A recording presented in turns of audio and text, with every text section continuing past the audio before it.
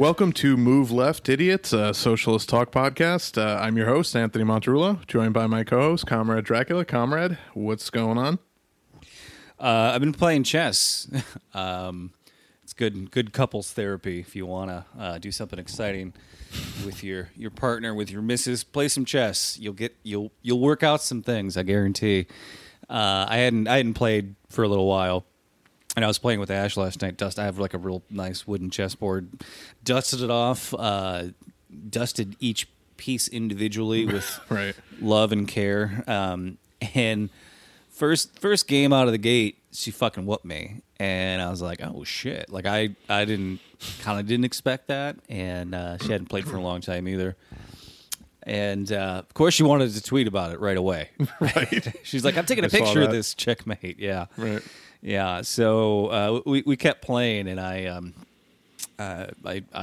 won repeatedly after that. But there was one game where there was only 2 pawns off the board, and I checkmated her, and I was just like, woohoo, in your face, eat it. I've never checkmated somebody that fast, but no, I wasn't like that at all. But I did get my revenge a little bit. But yeah, it was a lot of fun. Of course, everybody's now playing chess because of the Queen's Gambit, right. Taylor Joy's huge vehicle that she started, which is just the time and craft they put into that show was just phenomenal. I encourage anyone listening to this to watch it if you haven't already, because there's so many things. Every movie that tries to do chess does things wrong, just does a ton of things wrong. And the only thing this film kind of cheats at is the fact that the players still talk to each other a little bit, which is actually in professional tournaments, you cannot talk to the other person. You would never have that happen. But Right.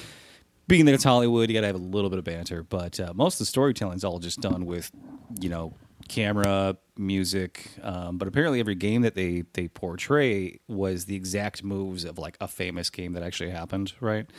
So even if you're seeing the board or not seeing the board, it's hard to tell what's going on in a game by just looking at someone else's board unless you're really, really good at chess and can just see every possible angle.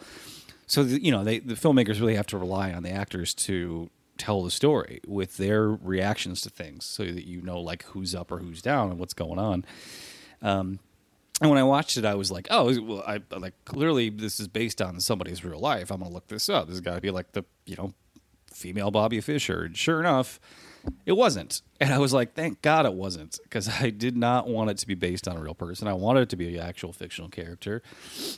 And it is based on a novel of the same name. And actually, Heath Ledger was trying to produce it at the time he died. Yeah. So once that happened, it got handed off to somebody else. And, of course, anything of this scale, anytime you're adapting something that's whoever's passion project that is, that's going to be, years of pre-production before you get it there. But Right. just, very inspiring, great story. She's got the character has some substance abuse issues, but she's not hitting rock bottom. She's just kind of coasting through it, and it's they don't really make it clear, if it helps her or hinders her. You would think that any kind of drug would not make you as good at, trying to figure out chess moves, but they don't show her high and trying to play at the same time or anything so ridiculous. But yeah, great story. And really, the only thing that they said was inaccurate was that all the men are way too nice to her, because in real life in the 1950s, 60s, and 70s, the very few women professional chess players were basically told they didn't belong there. And even, the some of the greats, they all would say that women were just inferior and couldn't do it, and their evidence was always, how few women would do it, not taking into account that, it's the participation bias. It was basically because of the sexism in the first place. If you're in an environment where nobody wants you to be there and they're an asshole to you, you're not going to come back, right? So it's just funny because men will do that with women in sports all the time, and it's oh, well, you're just not as developed as I am physically, so you can't. But so in a sport or at a game, whatever you want to call it, like that, where there's no physical component really, it's just so funny that they're still oh, well, you're you're not good enough to play this game. It's just right. no, I'm not that good. I'm insecure about how good I am, so I don't want a whole other 50% of the country to be, in the talent pool that I have to then fend off. The irony, though, is that, in chess, the queen has the most abilities, by far the most powerful player on the board, but it wasn't always that way. It was actually during one of the monarchies in like the 1500s that whoever was the actual queen at the time changed the rules of chess to make the queen the most powerful player. And a bunch of dudes got all fucking butthurt about it. Because, back then chess was a big fucking deal because there wasn't a lot of shit to do back in the 1500s. It's like, well, what do you have to do? Well, we can die the plague, play chess, or starve in a potato famine. Like, that's just, what else is there? Chess was the equivalent of Twitch back then. Like, there was no streaming. Right. So they were just so incensed, all the bros, all the gamer bros back in, the 1500s were like, what? The woman has more power. That's...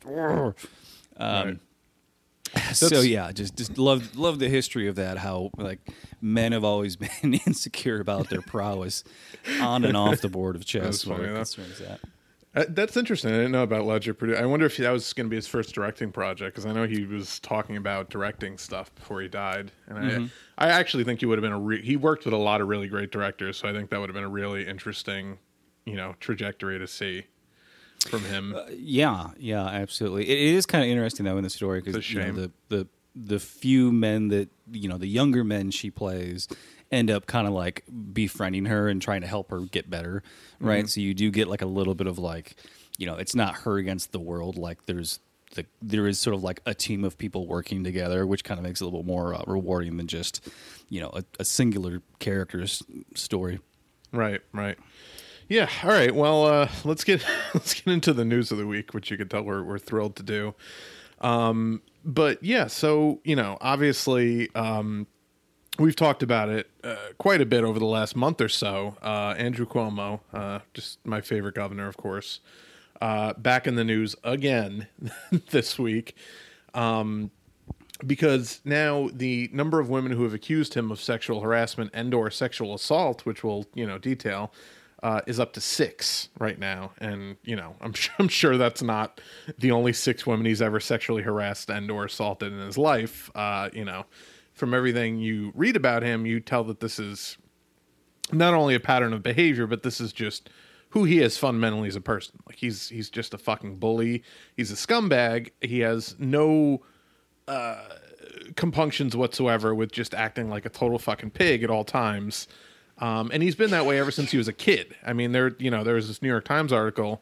Actually, maybe no, that wasn't in the Times article. There's this long form article. I think maybe it was in the New Yorker about Cuomo and his kind of downfall recently. There's been a lot of Cuomo articles, so I'm conflating them all. But it talks a lot about his time as a campaign manager for his father's mayoral run for Mario Cuomo, and for his gubernatorial run. And, he was like, I think 16 when he first was working on his father's mayoral campaign. And everyone back then was like, oh, he's the biggest dickhead on the planet. Like, he was such a bully. He would just go and intimidate anyone that needed to be intimidated. So, like, he's been a thug and, like, a mook his entire life. So, this comes as no surprise to anyone that's known him. But this week, a couple of interesting, anecdotes came to light. So... and by the way, I just want to say, for all the fucking blue MAGA lunatics, and I really hope you guys realize one day what lunatics you sound like when you act like this is like, oh, well, this is Trump's people coming up with this, or this is Russia. I mean, you sound exactly like the fucking people who swore up and down that Brett Kavanaugh was an upstanding citizen, and that him having a fucking, meltdown on the witness stand and crying about loving beer and... playing drinking games was totally on the up and up, and that he wasn't like a scummy rapist. You sound exactly like the people that defended him. So just know that and think about that next time you're like, oh, the timing on this is really interesting. Yeah. I'm sure the Republicans want to fucking get Andrew Cuomo to resign so then they can replace him with the slightly less conservative lieutenant governor. That's the big fucking master plan by the Republicans. Fucking idiots. But well, they profiled him, New York Times. This is one of the bigger articles that I saw yesterday, and they talked about how, he basically helped get his father elected, and he's got, like all egomaniacal, insecure men. He's obsessed with his father's legacy and trying to outshine it. Right. And they talked about how that's, the reason why he's not going to resign and he desperately wants to run for re-election for a fourth term is so that he can be governor longer than his father was. Right. Which is just like the most, it's just pathetic, right? And they mentioned, he was the attack dog and his father got to be the nice guy. Well, his father's not around anymore, right? So if you're only the attack dog and don't have a nice guy on your side anymore, you're going to have no one on your side anymore after a while. Right. Well, there was this letter. There was apparently a letter praising Andrew Cuomo, and saying, we don't believe these allegations. And his staff circulated it around to other people in New York politics, and not a single woman would sign on to it. Well, the letter specifically, so the first allegation against Cuomo came out from Lindsey Boylan, who was a former staffer, somebody that liked him enough to want to work for him at some point, and that's a commonality with all of these people. It's not like these are some Republican operatives. Literally, all of these people at one point or another worked for Andrew Cuomo and were hired by Andrew Cuomo. So she was the first one to come forward and say that he, pretty severely sexually harassed her multiple times, propositioned her, while she was working for him. And this was back in December, and we reported on it at the time, but it really kind of faded away and faded out of the news. But his first move, of course, was to completely destroy and trash her character. So they came up with this letter, completely, tearing her character down and talking about, how she's a liar and et cetera, and how he would never do such a thing. And by the way, by all accounts, he had a hand in writing it himself, which is just a total egomaniac move for a politician. You never write these things yourself when you're a politician. You just have your PR people do it. So he circulated it around to all of these female aides and staffers. And yeah, like you said, not a single one would sign it. A, because they knew that it was bullshit, that he was a fucking pig. And B, because they're like, fuck you. Like, we're not going to bail you out. And to your point about how he's just an attack dog and he's got no friends, that's something that repeatedly is mentioned. And even a former New York lieutenant governor, Democratic lieutenant governor, who put his name to the piece. Like, so he was not afraid of Andrew Cuomo at all. He's like, yeah, no, the problem with him is he has literally nobody who is around him has a good relationship with him. Like, he's like, even people that like have a relationship with him would not describe it as a good relationship because he's just a prick. Like, he doesn't engender any kind of sympathy or loyalty because he's just an asshole. And right now you see the immediate fleeing away from him from every major prominent New York Democrat, like Chuck Schumer, Kristen Gillibrand, AOC, all have called on him to resign. Which, I'm sure the blue MAGA fucking lunatics on Twitter, and who knows how many of those are even real or bots, but they're all like, wait for the investigation and blah, blah, blah. First of all, beyond just the sexual harassment and assault, which, there is being investigated by the New York State AG, Letitia James, who does not like Cuomo, a Democrat. She's a little bit better. Not my first choice for AG, but whatever. She's investigating those claims, right? His aide admitted to intentionally falsifying the nursing home death count because it would make them look bad, and falsifying it to the feds. Like, that's on record. Like, there's no wait for the investigation to come out. Like, she admitted to it. She admitted to being complicit in it. So on that alone, he should fucking resign and be prosecuted. And even Biden yesterday, in one of his fucking controlled interviews for like Good Morning America, because he still hasn't done a press conference in the first 60 days of his presidency, setting a record. He was even saying, like, look, he should be investigated, and if found guilty, he should be prosecuted. Now, that was probably after a lot of pressure because he was the last one to fucking come out and say something. Oh, yeah. I mean, you got to be a real piece of shit when nobody likes you and, Joe Biden's still got your back. So I want to read the exact quote from the lieutenant governor. Okay, good. About Cuomo from this article, because it's pretty like, funny. You think there's going to be a caveat here, and there's not. So I just want to read it verbatim. This is from former Democratic Lieutenant Governor Richard Ravitz, and he said, quote, "The problem with Cuomo is no one has ever liked him." And not like, not no one's ever liked him since, the last 6. It's like no one has ever liked him. ever in his life, right? He's not a nice person, and he doesn't have any real friends. If you don't have a base of support and you get into trouble, you're dead meat. It's so cutting. and just to kind of give an anecdote here about like what a kind of piece of shit Andrew Cuomo's always been, like right. He in the article they talked about how when he was doing all his like daily COVID updates, right, and taking on Trump and like got this huge blue MAGA crowd behind him.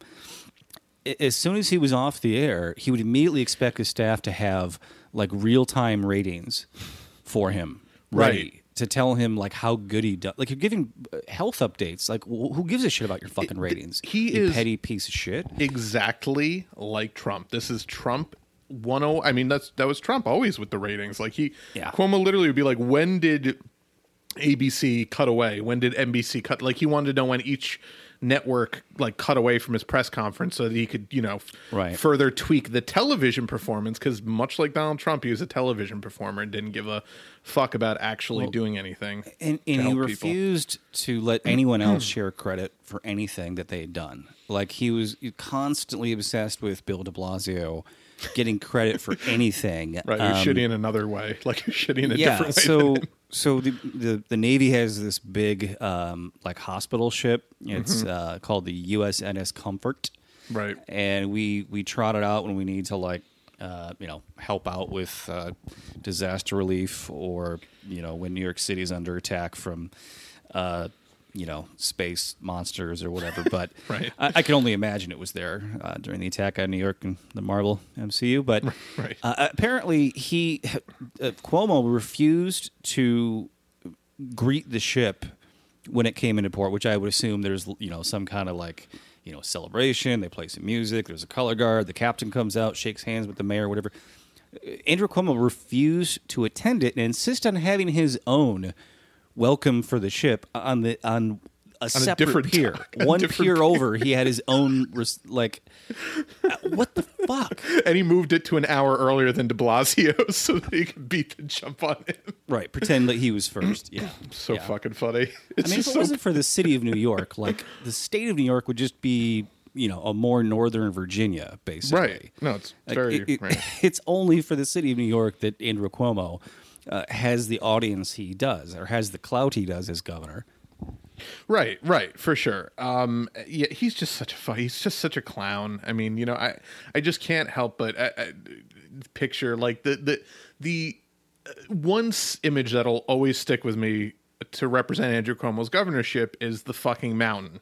The mountain that he had built to, like, they literally took the COVID stats, the line graph, and they texturized it and built like a mountain at like a fucking Close Encounters of the Third Kind, like mud style mountain out of the COVID graph, because it went up and then it went way down, because at one point the numbers were way down. Now of course his ineptitude led them to skyrocket to twice as high as they were at the top of the initial mountain.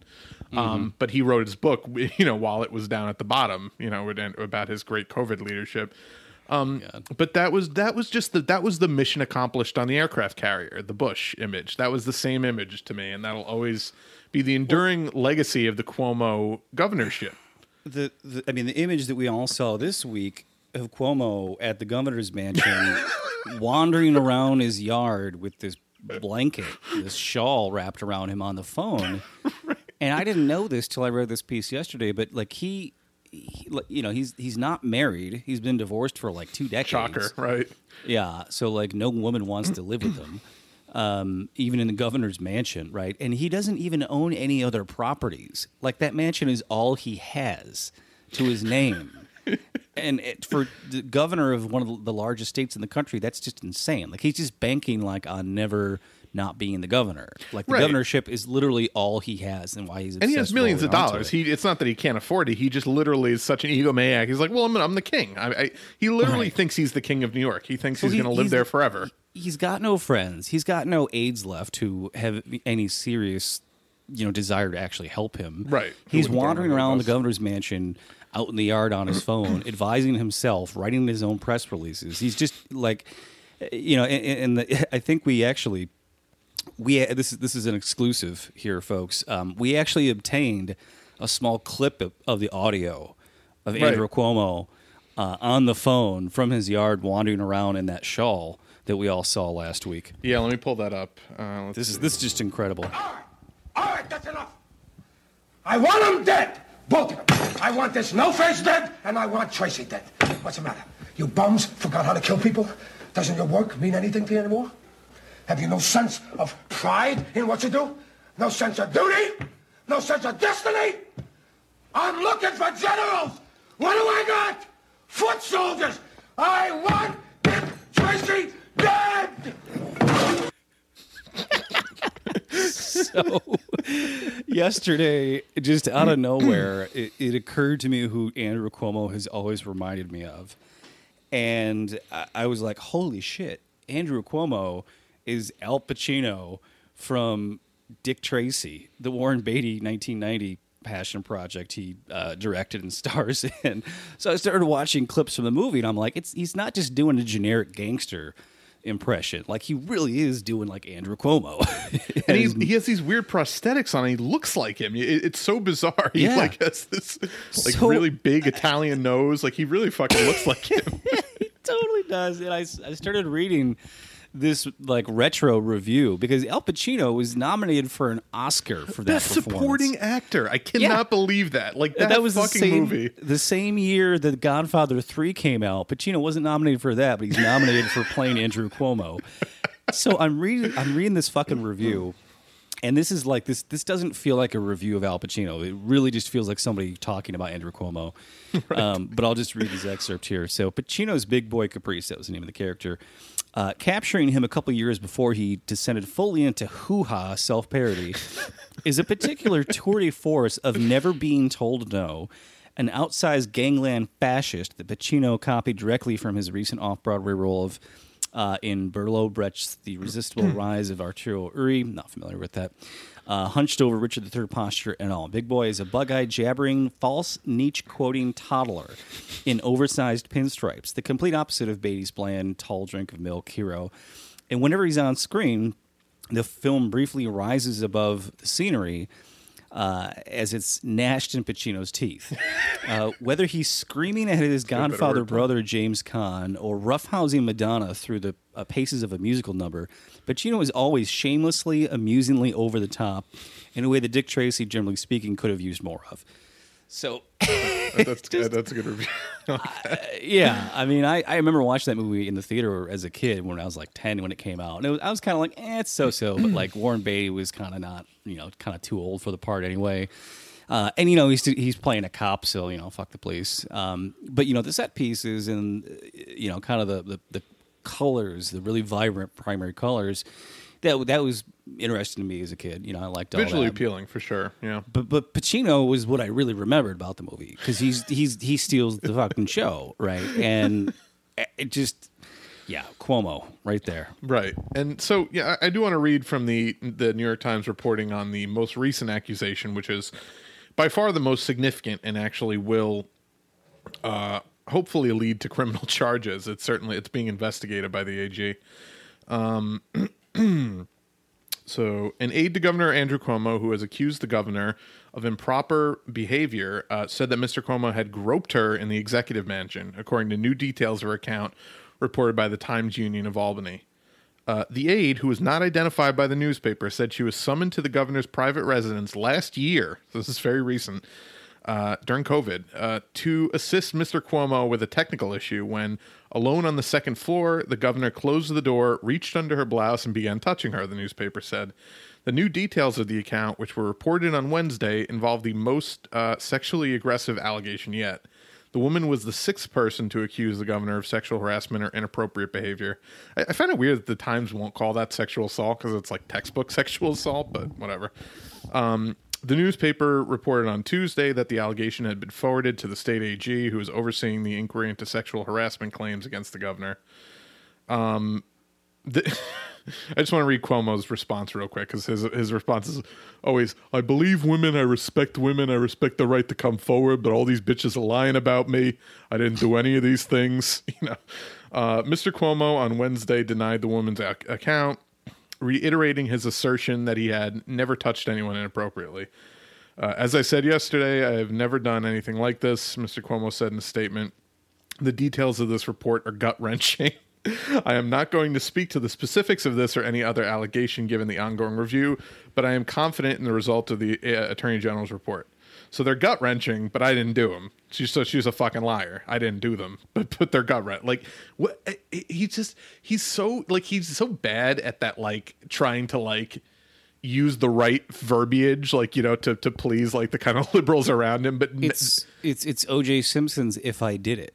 Right. He's like, look, whoever cut those heads off was deranged and terrible, but I certainly had no part in that. And of course, as we know, when O.J. wrote that chapter of his book, "If I Did It," you know, he came up with these, you know, what he would have told the police as a lie as his cover up for it. And everyone kind of noticed that, like, the things he would have told the police as a lie were actually what he told the police in the report when they interrogated him. And, you know, just, like, not good at making up things. Not good at making things up at all. Oh, man. That fucking TV I'm just waiting for OJ to like put out like another one of his Twitter videos where he's just like, "Damn, Andrew Cuomo. I mean, at least I had the dignity to, you know, end their lives quickly. I didn't just, you know, right, embarrass them and molest them. You know, yeah, just terrible, awful people." Yeah, and then, you know, in this kind of dovetails here, I see this headline yesterday: FBI facing allegations that its 2018 background check of Brett Kavanaugh was fake. Yep. Like real fucking stunner on that one. Like not just inaccurate or incomplete, but fake. As in didn't occur at all. Which we all knew that they weren't going to take seriously because right away there was reports of people who were like, "Hey, I want to testify. I want to be put on the record." And they were being told, "No, thanks. We don't need you." 2 of his 3 accusers weren't allowed to testify. I mean, what a fucking crock of shit this is crazy. Yeah. So, and the fact that a senator's coming out after this is interesting to me. So Sheldon Whitehouse, Democrat from Rhode Island, and a former prosecutor who served on the Judiciary Committee are calling on a newly confirmed Attorney General, Merrick Garland, Biden's Attorney General, to help facilitate, quote, proper oversight, end quote, by the Senate into questions about how thoroughly the FBI investigated Kavanaugh during his confirmation hearing. Ford and Kavanaugh were never interrogated as part of the inquiry. Witnesses who wanted to share their accounts with the FBI could not find anyone at the Bureau who would accept their testimony, and that it had not assigned any individual to accept or gather evidence. So they didn't even have anyone pretending to work on this background. Because you remember, it was like in the middle of him being confirmed. You had these 2 women, you know, block an elevator to grab this senator. I forget his name. Flake, Jeff Flake. Yeah. And they, like, basically cornered him and got him to have a moment of shame, and said, "Well, we're going to hold off on this confirmation for a week while the FBI further investigates it." And they just never did. It was just like, well, let's stall so people calm down so we can go back to not doing anything. Right, and it was a week. I mean, like, literally, an investigation over a week would be like, let's do this as quick as possible. Let's get as many, you know, like put as many people on this as possible because we really need to get this wrapped up quickly. You would think that they would be working at breakneck speed and with as many people as possible to get the investigation done. But, like, yeah, as you were saying, they just never had any intention of investigating him, and it was all a fucking charade like everything is in Washington. And the worst people in the world, if chosen, you know, to pay back their favors, are just going to get confirmed. Like, there's no the one exception being Neera Tanden, which will always be the greatest fucking thing in the world, that she was the one on the cake. Yeah. Scum. So this last line from that Kavanaugh article is just really mind blowing. I don't have whose quote this was, but it was one of the people quoted in the article said that the FBI had set up a tip line. And apparently this tip line appears to have operated more like a garbage chute, with everything that came down the chute consigned without review to the figurative dumpster. So it was just like, you know, they basically wrote it down and then threw it in a pile somewhere and no one ever looked at it. So, you know, but again, it's like, what are they going to, you know, like if they do a background check and here's all the testimony, does the FBI give a recommendation of their own? Like what? Like, I think they just looked at it and were like, well, what are we supposed to do with this?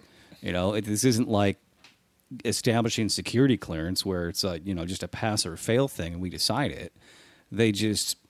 I don't think they took it seriously. They were like, well, this is who Trump wants on the Supreme Court. We're all about law enforcement. We're all about that light fascism. So we're just going to get this guy in there. He's one of ours. Right. Yep. Just disgusting, but not unexpected. And now there was another article regarding the Supreme Court about Stephen Breyer, who's one of the only Democrats left on the Supreme Court, 81 years old, who is very upset that he's facing calls to retire now that Biden's president. So we're just going to do the RBG thing all over again. They're just going to, it's, how dare you tell him it's time to retire? He's only been there for 40 years and he's on death's door. But why would you tell? Republicans are going to have a fucking 8-1 Supreme Court majority by the end of the next Trump fucking 4 years in 2024 to 2028. And God, it's just really bad. It's really bad. Ugh. Yeah, well, we got the Oscars to look forward to. Yeah. I can't wait to fucking. Oh God, yeah. So I was telling you before we went on air that the Best Picture nominees are just a fucking. I mean, and look, it's a weird year. Not a lot of movies came out this year, but among the Best Picture nominees are Judas and the Black Messiah, which I haven't even watched yet because I really was turned off to it just by everyone kind of talking about how much it. Not that it was a whitewashing, but it was focused way too much on sympathizing the fucking FBI traitor douchebag who sold Fred Hampton out to get murdered by the cops and the FBI, and the trial of the Chicago 7, which is the most fucking bastardized, liberalized version of the life of anarcho-communist Abby Hoffman, directed by fucking Aaron Sorkin. So, right, one of those two is going to fucking win. I mean, the deal with Judas and the Black Messiah wasn't that it humanizes his informant. I mean, the guy was forced to do this by the FBI, and they show that. The problem is just that takes up the majority of the screen time. It's focused all on it's his movie. It's not Fred Hampton. Movie, right? It reminded me of The Dark Knight Rises, in that Fred Hampton as Batman is only in the movie for 25 minutes. Right. It really is shows up for the climax basically. Right. It's like Judas in all caps, then lowercase at the bottom, asterisk, and the Black Messiah. And you don't end up learning anything about Fred Hampton. Right. The only time you hear the word socialism is in the FBI is playing a reel of one of his speeches, right? And as soon as he says the word socialism, it smash cuts to black, with a big scary. You're just supposed to be afraid of it the way the FBI is afraid of it. Right. Yeah, and it's it never goes into how did Fred Hampton come to learn about socialism? How did that become his ideology?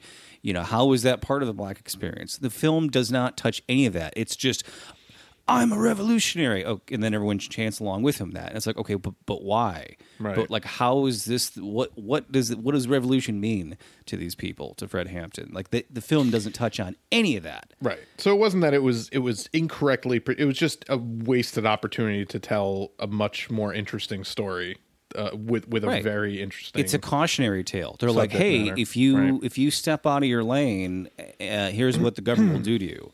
That's what the movie's message is. Right. Here's how the government will fuck you over. It's not the government's wrong and we should be organized against it. It's, better watch your ass or this is what's going to happen to you. It feels like cops made the movie. Right. Which is a shame because, the real version of a Fred Hampton story would never be made by Hollywood, unfortunately. And it sucks because there was a lot of really good talent involved in that, too. So I was very hopeful that it would be better, but fuck. And yeah, so those one of those will probably. I'm sure Sorkin will fucking sweep through the awards and he'll talk about what a great guy Abby Hoffman was and how much he loved democracy and he loved the system and this is the people who see nothing wrong with filtering every movie through the Pentagon. This tweet came out yesterday from the Department of Defense. It's hashtag Oscar90 Sunday. And did you know that the DoD works with Hollywood to ensure the military is correctly portrayed in films? Not accurately portrayed in films. Correctly. Right. Find out how these partnerships work. Partnership. Yeah, fuck you. Partnership my ass. And then it says, be sure to follow our Oscars coverage on DoD Outreach. Hashtag cool jobs. Hashtag know your mill. Wow. It's just like... And all the Marvel fucking chuds were all like, "Ooh, what do you mean that the Captain Marvel's propaganda and all the Marvel?" It's like they literally work. I mean, even fucking Black Panther, which had a really good writer director and a really good cast, was still fucking bogged down by having to have the fucking CIA guy save the day. Like, right. And it's like, haha, wink, wink. We kind of want the weapons, right? And then that's how they can excuse it. But this isn't some fucking secret. I mean, no, they're very the DoD is tweeting about how they have partnerships with Hollywood. The CIA has their own office of film operation, right, in which they monitor movies to make sure that they're not saying anything that's too off script from what the state media wants portrayed. So yeah, I quote tweeted them. I was just like, yeah, correctly portrayed in films. Yes, thank you, Ministry of Truth, for making sure we don't accidentally engage in wrongthink. Right. No, I mean, but it's seriously like fucking Goebbels, like fucking Ministry of Propaganda. Like, it's literally just, this is, yeah, it's, ugh, God. But people will still defend that shit. Just imagine if like, the North Korea put out a tweet like that. Right. What our NatSec people would say about that. And that's what people make fun of North Korea for, but it's just so hilarious to see on a constant basis the exact same thing that they claim is happening in all of these countries and these socialist and communist countries. It's like our state media is so much more subservient than any of those than even the comical descriptions that they give of North Korean media or Russian state media, or it's just they don't realize because they're too close to it, or they do and they just don't, that they're that fucking America fuck yeah brainwash. But right, well, this is what they call inverted totalitarianism. We make it appear as though we're in a partnership with the people who are oppressing us. Right. That's how they we don't have like a singular figure, like Kim Jong-un, who's treated as a god, but we basically make the entire state apparatus the thing that we worship, right? And you see this kind of, this is a form of censorship. It's intimidation. Like, sure, you have freedom of speech. You can make a movie that says anything you want, but we're going to severely limit who can see it. Right. And we're going to make sure it doesn't get funding from the military. It's not going to get any major studio funding, right? So it's the same thing as what Facebook does. This just came across my desk this morning. That where'd it go? I'm scrolling up my notes here. Sheryl Sandberg, who's the COO of Facebook. Sheryl Sandberg and top Facebook execs silenced an enemy of Turkey to prevent a hit on the company's business. So I'm just going to read a little bit here. Turkey was demanding the social media giant block Facebook posts from the People's Protection Unit, a mostly Kurdish militia group that the Turkish government had targeted. Remember, 2 years ago when Turkey invaded Syria and just started like wiping out Kurdish people, demanding they all move 30 miles from their border. Like that's genocide. That's ethnic cleansing. Right. And these are the same people who had just defeated ISIS for us, for America. We are troops that we had in Syria who had fought alongside the YPG and YPJ, respectively. Were told to pull out, and they said we felt like we betrayed these people. These were our allies, right? And Turkey, of course, is run by a fascist regime. So they said they didn't want the YPG posting photos of people that they had killed, right? That Turkey had killed. So let's see. So they sent a legal request, or demand, I should say, to Facebook. And let's see here. Should Facebook ignore the request as it... this is sort of their editorializing in the article here. It says, should Facebook ignore the request as it has done elsewhere and risk losing access to tens of millions of users in Turkey? Or should it silence the group known as the YPG, even if doing so adds to the perception that the company too often bends to the wishes of authoritarian governments. So really big question, really big implications. You'd think they would take a lot of time to ponder that. Well, turns out Sheryl Sandberg summed it up with just 5 words. I am fine with this, wrote Sandberg, Facebook's #2 executive, in a one-sentence message to a team that reviewed the page. 3 years later, YPG's photos and updates about the Turkish military's brutal attacks on the Kurdish minority in Syria still can't be viewed by Facebook users inside Turkey. Wow. Yeah. Unreal. This is the same Facebook who, in the same year, allowed fascist military generals in Myanmar to post basically calls for ethnic cleansing and genocide in that country. Right. And there was hundreds of thousands of people killed. And they were like, oopsie, maybe we shouldn't let, military generals... what did the YPG do? They posted pictures of victims who were killed by Turkey. Right. So if you're the one doing the killing, you can post anything you want to, according to Sheryl Sandberg and Facebook. If you're trying to expose the victims of that atrocity, nope, we're going to censor that. That's American media to a T. We talk about it all the time. You can show the missiles taking off, you just can't show them landing. Like that's the line that they fucking, whether they know it or not, that they draw in U.S. media. Showing the grotesque, blood and limbs blown all over. That's showing violence. We don't make judgments on the violence, but we don't show it to you, right? We don't want anyone to know about it. That is just common respect for those who died, right? Right. That's the shameful thing that we keep secret.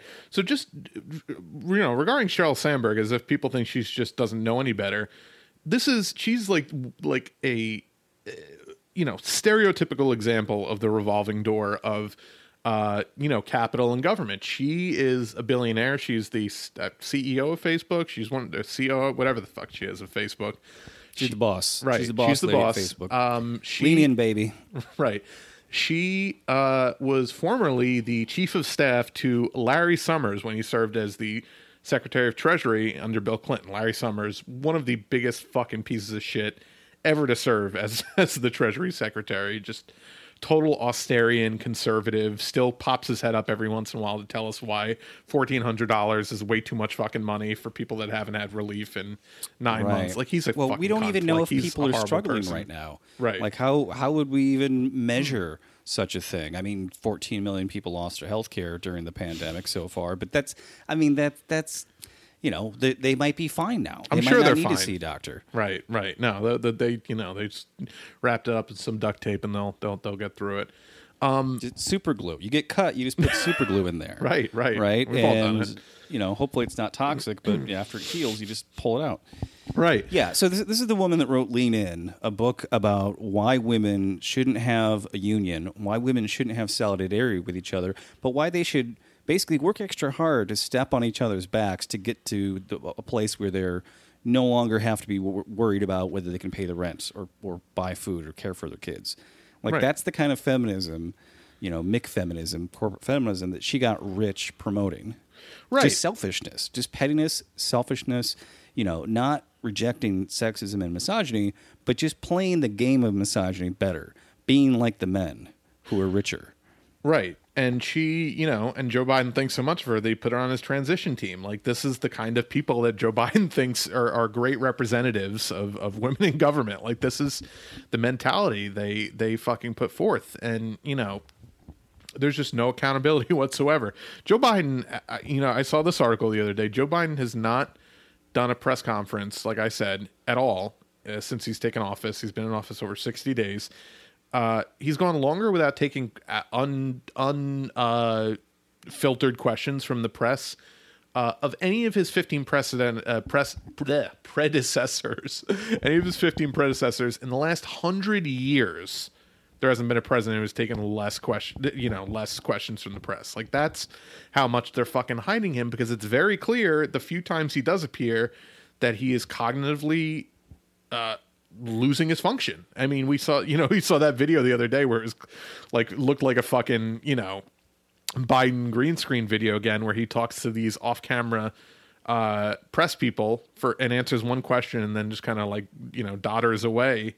But you never actually see anyone, in the frame, and you're like, who was there? Like, nobody fucking knows. Like, it it's very clear they're doing the 86 Reagan playbook with him, and he just has taken office. So it really does not bode well for his presidency.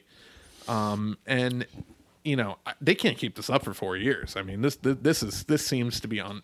I would think this would be unsustainable, but I mean, they have no fucking shame. I mean, we saw it with Andrew Cuomo. Like, these motherfuckers will cling to power. They'll just switch Biden out with Prince Philip, and no one's going to know the difference. Right? No, they'll get the adrenochrome guy who does Phillips injections, and they'll just give him the fucking. Oh my god! You see pictures of that guy, and you're like, my fucking god! And this is the kind of, like, they told Meghan Markle that they were worried about the skin color of her child. And it's like, we're worried there might be any color at all, because honestly, the only color we want is to see the purple veins under the eyelids of our the fucking fish people of Innsmouth are worried about the color of Meghan and Harry, like two really attractive people's fucking child. Like, that's really just and I love that Prince Harry's brother is like, there's nobody racist in the royal family. Like, have you watched The Crown? Have you watched the show about your own family? I think because they're the most fucking racist people in the world. Right. I think he said that as he was being carried atop his throne by the indigenous, half naked tribes, slaves, by his African slaves, which is an actual photo that exists from like 2 years ago. Just real fucking. Oh my God. Out of touch shit. I've mentioned it before, but I've watched all 3 or 4 seasons of The Crown, however many there are. And my favorite moment is when I forget which country it was, but they in Africa they repeatedly go back to kind of Africa to kind of like tour the nations they subjugate and convince themselves that they're their loyal subjects somehow love them. Right. And in one episode, like they have a little communist revolution, and they tear down there's a scene where they're like ransacking the embassy, and they like tear down a painting of the Queen and replace it with a painting of Lenin, and there's like scary music playing, and I'm just like, this show totally has like a far left wing undertone to it. Like, they're making it look scary, but in reality, it's like, no, this is the proper response to colonialism, is communism. Right. I actually might check that show out. I've heard enough good things, and I know that like now Diana's a part of the show, so I think I might have to kind of bite the bullet and finally check it out. Bite the bullet? What are you doing? I think my issue is I was concerned because I just loathe royal, the crown and royalty just fundamentally as a principle. So I was worried that it would be too much of a glamorizing, but apparently it's not. The show does not glamorize these people. The show shows how petty and bitter and awful they are, and also how it like just the people that are born into it. Right, how it traumatizes them, right? And Gillian Anderson in season 4 as Margaret Thatcher, like I was a little bit worried they were going to kind of like make her too likable. Oh, perfection. Gillian Anderson deserves like all the fucking Grammys for that portrayal. They do her no justice, and I should have known better too, because season 1, John Lithgow plays Churchill, and they show what a bloated, drunk piece of shit he was. Right. to perfection. Also, there's a whole episode about like his official portrait being painted and how he hates it and despises it and despises the artist that painted it. Fat or something. Just because it presented him as he really was, right, and he couldn't stand that. He's a guy like Cuomo that is obsessed with his public perception and fading relevance, and just drives him crazy. So yeah, definitely watch that show. Every season really delves into the ways that some of these people try to be good. So it's not sequential. It's not. It's like different periods of the monarchy? It's sequential. It's like each season represents roughly a different decade. Okay. Queen Elizabeth's been fucking queen for like 90 years anyway, so they got a lot of ground to cover. But they have different actors portraying them. They don't just like do a bunch of age makeup, right? But yeah, I mean, her sister, the Queen's sister, is probably one of the most compelling characters, and is really likable, and like it doesn't have that stiff upper lip, and like she'll go out to bars and dance and sing, and everyone likes her, and it's like, why couldn't she have been queen? Like she actually wanted to. Right, that's why. That's exactly because she's a fucking person. They loathe actual personable, decent, caring people in that fucking family. Like they just they run them out, or they fucking murder them with a a limousine. And the show covers a lot of like historical events that I'd never even heard of. There's one episode where there's this huge coal mine collapse that kills a bunch of people, and they're trying to get the Queen to go there just as like an act of empathy. She's like, the Queen goes to hospitals. The Queen does not go to the sites of disaster. And they're all like, could you be a more heartless bitch? Like, right. Come on. And I'd never heard of this disaster. And, it was about like workers and their children who were killed. Right. So like the show definitely there's even an episode about this like some kind of weather event that caused all the coal soot in London to not blow out to sea anymore. So they had like this huge respiratory emergency, like, so it was like sort of like an environmental episode almost. So the show definitely takes a left-wing look at the royal family and all the harm they've caused to themselves and to the public. Right. Yeah, and briefly before we get off the topic, because we were talking about the YPG, the all-female Kurdish communist military. I know you're as excited as I am for the upcoming television series being produced by Hillary and Chelsea Clinton about the YPG, about the all-female Kurdish military. Yeah, I'm sure they'll focus on the fact they're a communist militia. Right. No, this is going to be Chicago 7 all over again. It's going to be Chicago 7 on steroids. God. Oh, man. And this is what happens. You have this happen on the left, too, where, fetishizing women with guns and not understanding like what they were struggling for, Right. like not like, oh, they were just fighting ISIS. Well, no, they were they were a militia well before ISIS, and they've been fighting against authoritarian, because the what we call Kurdistan exists in Iran, Iraq, Turkey, and Syria. Right. It's an autonomous region, and the Syrian area of Kurdistan is called Rojava, and they have a whole system of basically, eco-socialism that they patterned on the writings of Murray Bookchin, who was a anarchist writer in the United States, whose daughter is actually a huge advocate for the YPG and YPJ militias. So yeah, and you read about like how they have designed their sort of anti-state nation, and how it's like this more democrat, like an actual organized version of anarchism, where you have councils that scale up. Right, instead of electing somebody at the top that appoints everyone below them, everyone is you have councils at a local level. They all pick one person from that council to the higher level, and then so on and so forth. So it's a much more democratic form of self-governance. So of course, fascist Turkey hates that, right, and wants to destroy it. Didn't they? Yeah. And I could be conflating two different things we talked about, but I vaguely remember when we reported on this. Weren't they like in the 80s, like when they were kind of like establishing their little autonomous zone? They cited Bernie Sanders and his like the way he basically would run the government of Burlington as like. There might be a connection there. I don't recall, but I could have that look that somewhere. Up. There was one of the I'll have to look that up and we'll report back next week. But I remember. I mean, I'm sure Murray Bookchin knew about Bernie Sanders, and I'm sure in all the things that Murray Bookchin wrote, he probably mentions Bernie Sanders and maybe even community land trusts in some of that stuff. So yeah, and they read a lot over there because that's what you do when you're trying to have a radical revolution, is you read other people who wrote about it before you. But yeah, I see Hillary Clinton's name on that. I'm like, it's going to be the Sheryl Sandberg sanitized version of Rojava. So yeah, just incenses me. Yeah, no, for sure. No, I was just trying to Google that. It does appear that I am correct in that Murray Bookchin and Bernie had a relationship at the time, and cool. There's something about that. You just figure a guy named Bernie and a guy named Murray would be fucking pals when it came down to whatever, right?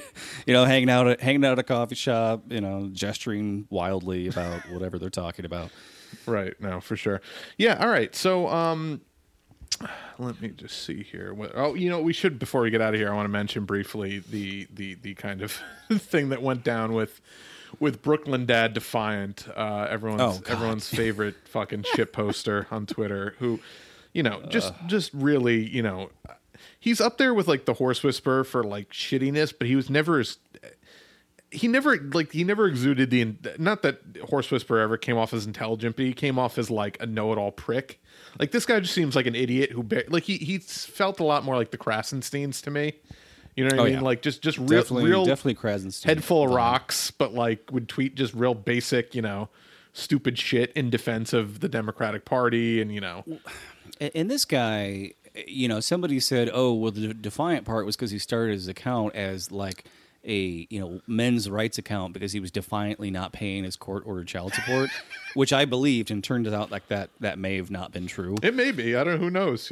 But his profile pic is this older soul brother looking guy with like this salt and pepper beard on like in front of a brick wall, and he's like the camera's looking up at him. Yeah, like no, it's a good picture. Like it's you just imagine he's got like this deep baritone voice, and that he like speaks authoritatively, and then somebody released an audio clip of what he really sounds like.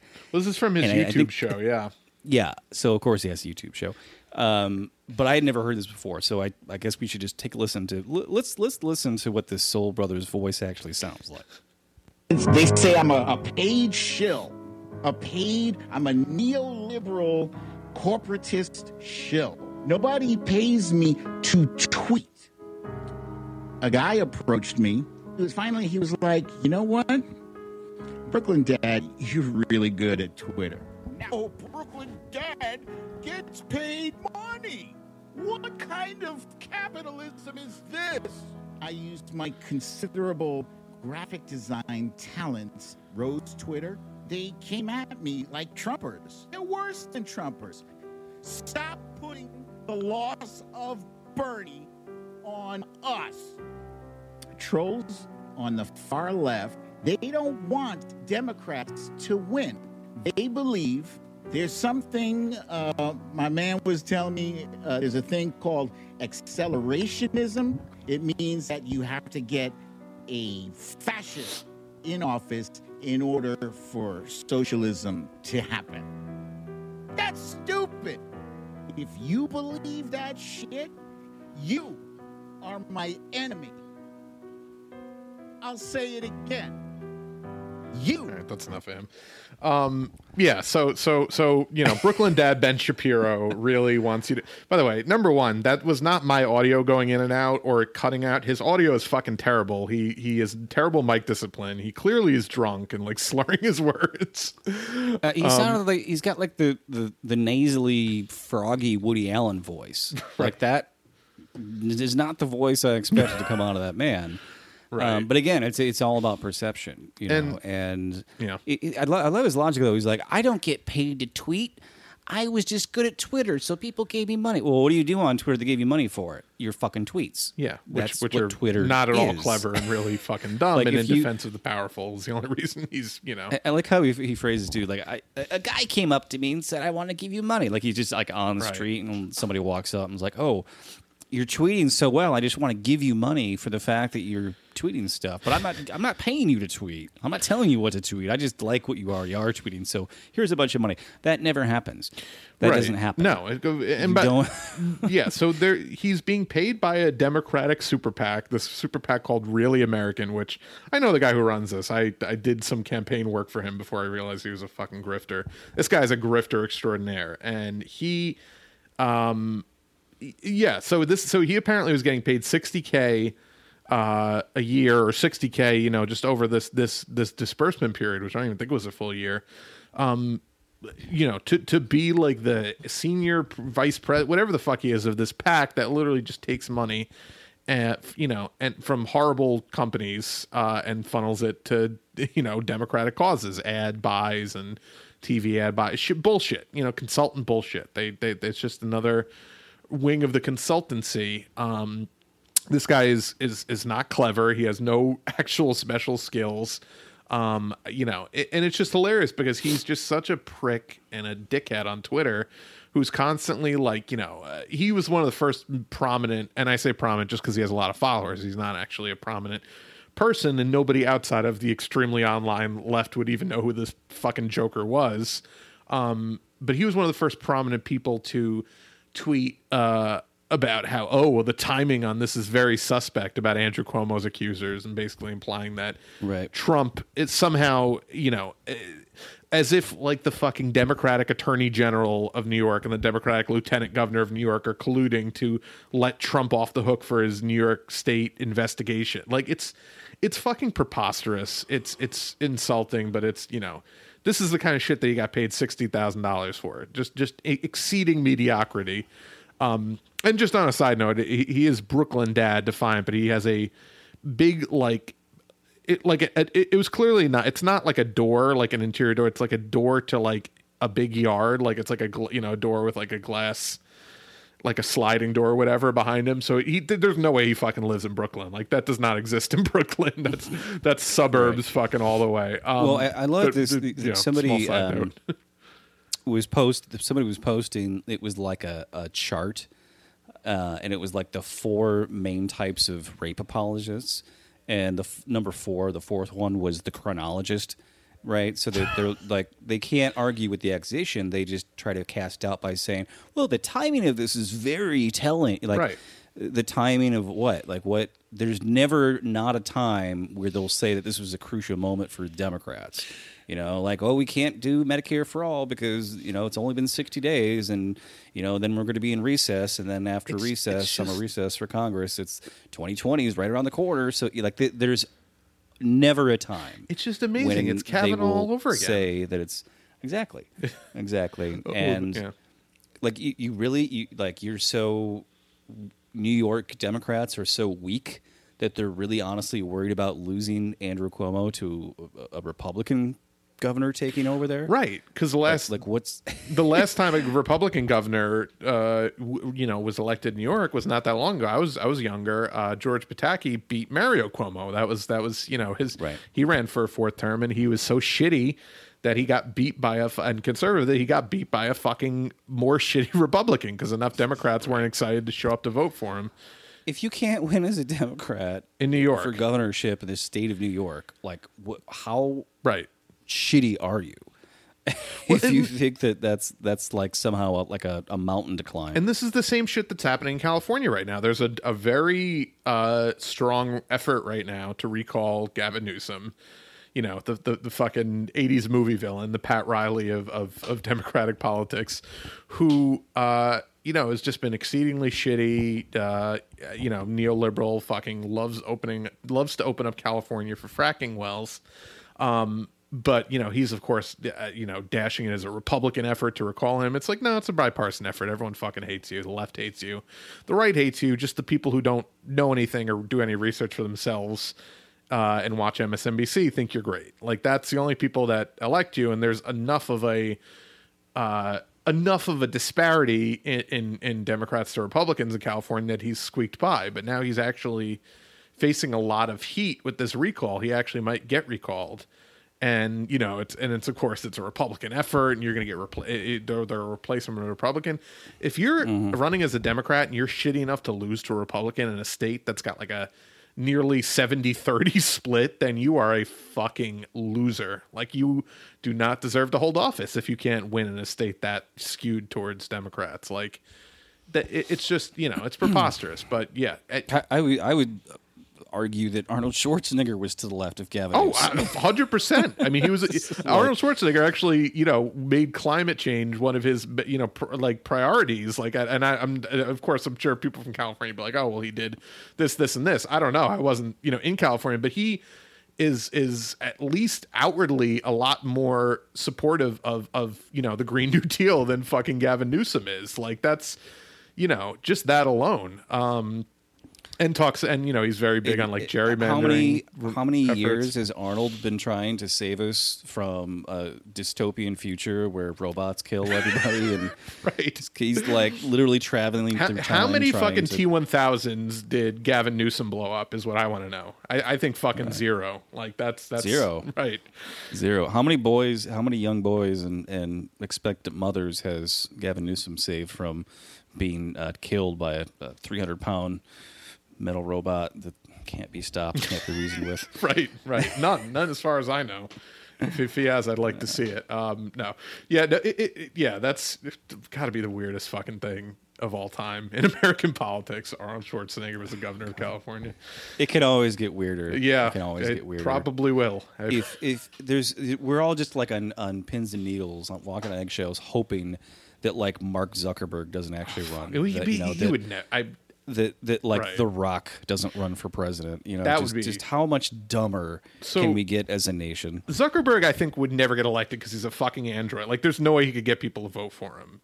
The Rock would. Well, he knows that he has a bad name for politics, Right. because I would immediately print up Fuckerberg's bumper stickers and put them all over the goddamn city. Well, remember when he like flirted with running in 2020 and he like went and like ate dinner in like a farmer's house, and like he did that weird fucking tour of like hanging out with real Americans. Like it was so cringe. It was so like, it was very much like Hillary Clinton trying to like go visit a normal person's house level of cringe. But The Hillary Clinton like walking into an apartment and like looking at like the house plants and looking at the ceiling, horrified. Like, this is like a closet for me. This is Like, where paupers this is your live. whole home. Swear. But no, The Rock is a real problem because he's got really shitty mainstream centrist politics, and he's very charismatic and a very good speaker. So I'm very concerned he actually would win if he ever did run, or he would be a very big problem to any actual like moderately left candidate running. I think because he would definitely run in the Democratic Party. He would definitely appeal to young male voters that have very expensive sports cars but live in their parents' basement still, because they spent all of their money on the thing is, tricking out a fucking drag racer. I mean, and you know, wrestling fans will tell you he is considered by far the best promo guy of all time, meaning like the best talker, and he's very good on his feet, like improving. So I really think he would fucking destroy people in debates, which is bad because his politics are pretty standard, you know, meathead Instagram guy politics, and you know, pull yourself up by your bootstraps type shit. So it's very concerning that he actually, if he does decide to run, would probably make a very strong run at it, and you know, potentially destroy any chance of like, I don't even know who would be running at that point, you know, 2028 or whatever. But it's worrisome. So let's hope that doesn't happen. But I mean, he would have to give up his career of, you know, fighting monsters in the jungle and driving cars fast out of airplanes. it's such a shame too, because it's like you really could have like had the Arnold Schwarzenegger career, and you just decide to make just the exceedingly shitty, mindless movies where it's like you really could have like tried to like stretch yourself as an actor, but like also taken on really well-made sci-fi and action movie project, and it's just like no, I'll take whatever shit you throw at me. Nope. He's got this writer in his contract where he's, you know, his character can't lose a fight, can't even come close to losing a fight. Right. In all the movies, it's just like, nope, I have to overwhelmingly win everything. Which is why and Vin Diesel had that same clause, which is why that their ridiculous fight in Fast 5 or Fast 6 was like just preposterous, like throwing each other through walls like they're fucking, you know, dinosaur. Like they literally had the strength of two dinosaurs fucking going at it, and it comes to a draw. Like neither one like goes, you know, goes over the other. And then on the other side, you got like Arnold playing the Terminator. He's like, no, I have to get killed every time. Right. I'm just gonna get like wrecked. Well, but I'm gonna be a real hero doing it. And this is, you know, there's 5 people still listening, but this is such a niche conversation. But that's actually something that, you know, like pro wrestlers will tell you the biggest thing, the most important thing for really big monster guys, people like Brock Lesnar or you know, whoever. The most important thing for guys like that is that they have to be good at selling, meaning like getting the shit kicked out of them. Because if they're not, then nobody gives a shit when they actually do well or win or, you know, come out on top. And that's something that I think Arnold fundamentally understood, that people like The Rock and Vin Diesel and these people who are so obsessed with their image will never understand, and which is why they'll never, you know, they'll never get to that next level as a superstar where people actually, you know, Arnold's like a beloved figure, and people just are like, oh yeah, The Rock, he's in a bunch of shitty action movies. You know, it's just that's why there are no good.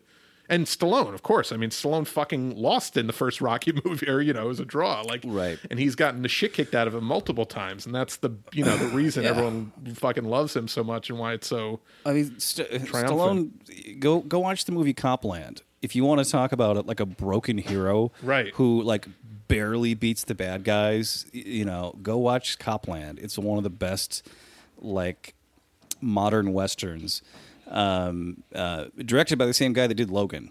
So if you want to talk about like a broken hero, Right.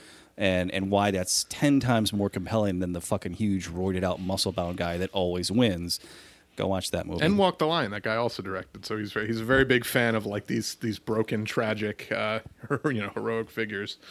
But yeah. So anyway, So yeah, go watch that. Go watch Queen's Gambit. Go watch The Crown. right, you have your homework for next week. No, so all right. Well, I think that basically wraps us up. We're just fucking bullshitting at this point. But We got to get back to reviewing movies because that's I know. Clearly, that's what we want to do. We're itching to do it. Yeah. So we'll more on that soon, I'm sure. And we'll hopefully this is episode 197. We have episode 200 coming up. So we're gonna try to get some of our past more frequent guests back on for that, and we will that'll be a good big episode. Hopefully something interesting will have happened in the news that week, but even if not, I'm sure it'll be fun and interesting. Getting the band back together. Right, for sure. Yeah. So on that note, that wraps us up. If you want to support the show, please rate, review, and subscribe on Apple Podcasts. Follow us on SoundCloud, soundcloud.com/moveleft, facebook.com/moveleftidiots, patreon.com/moveleft. We have merch at tinyurl.com/moveleftpod, and the show is on Twitter @moveleftpod. We'll see you next week.